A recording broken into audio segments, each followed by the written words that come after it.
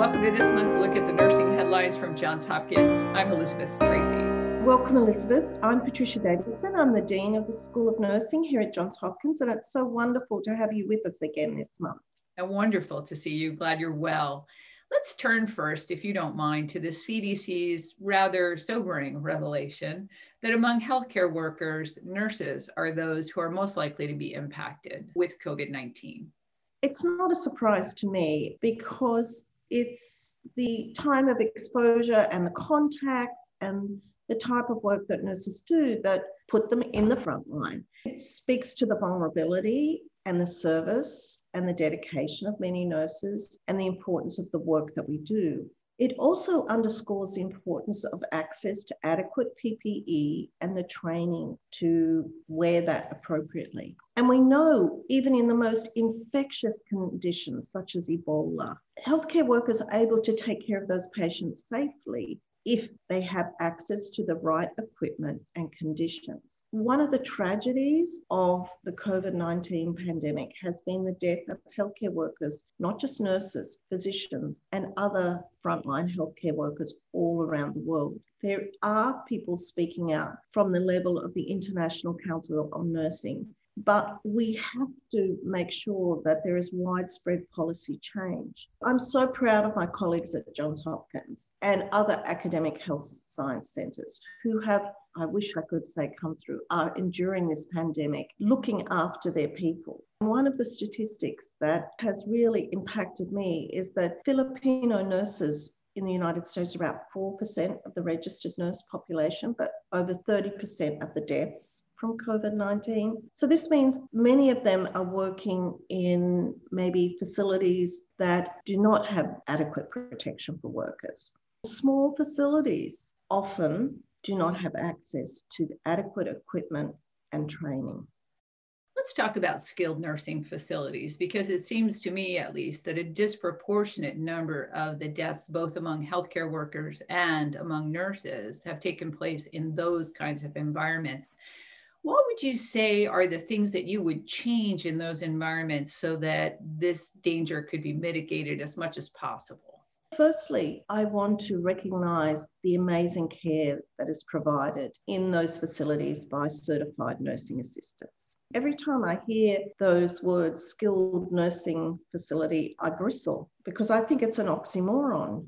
The number of registered nurses in those facilities is perilously low. Instead, what we're doing is placing the responsibility of care on amazing individuals who are certified nursing assistants and others who really care but don't have the training to be able to do that appropriately. Not only have those people borne a disproportionate burden of infection and death, but also working in those facilities and dealing with that suffering is something that we should really be shout out for. At Johns Hopkins, there's an excellent model where there's outreach from within the state. This has been a great initiative of the governor here and others. This is not a problem unique to the United States. Currently in Australia, there's a Royal Commission into residential aged care facilities, and similarly in the United Kingdom.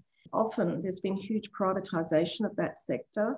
There's a lot of regulation. It's punitive and does not engage in quality improvement. Citations don't change behaviours. How do we actively engage with those facilities in quality improvement, empowerment and education of the healthcare workers, and creating safe places for the most vulnerable in society? Let's go to your advice to an individual nurse who right now finds himself or herself in a situation where the risk seems unacceptably high. What strategies would you recommend for them to take care of themselves so that they can be present for others? Firstly, we know that this is not a disease to be tangled with. If you don't have adequate PPE, if you do not feel that your patients are getting adequate care, we are bound by a code of ethics to not only take care of our patients, but ourselves. I pray for them and pray for their courage because this is not an easy thing to do. Nurses who go to Johns Hopkins School of Nursing are fearless and courageous, and they have the education and the courage to be able to speak out. This speaks to the importance of an educated workforce. I'm always a great believer in that you need to find supportive and enabling environments. And what is happening all around the nation is, sadly, many nurses are resigning. We know that the pandemic has hit women harder. Women are juggling multiple responsibilities of homeschooling children, taking care of elderly parents. I think this is potentially an adverse outcome of the pandemic that we did not plan or consider.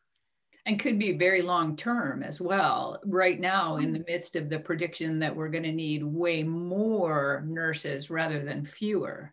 Yeah. Well, one of the really encouraging things is that enrollments across nursing schools are increasing, and in our school as well. This is the first time in many generations where nurses have been exposed to something so infectious where it's not their choice. But we know that in good facilities, people are fine.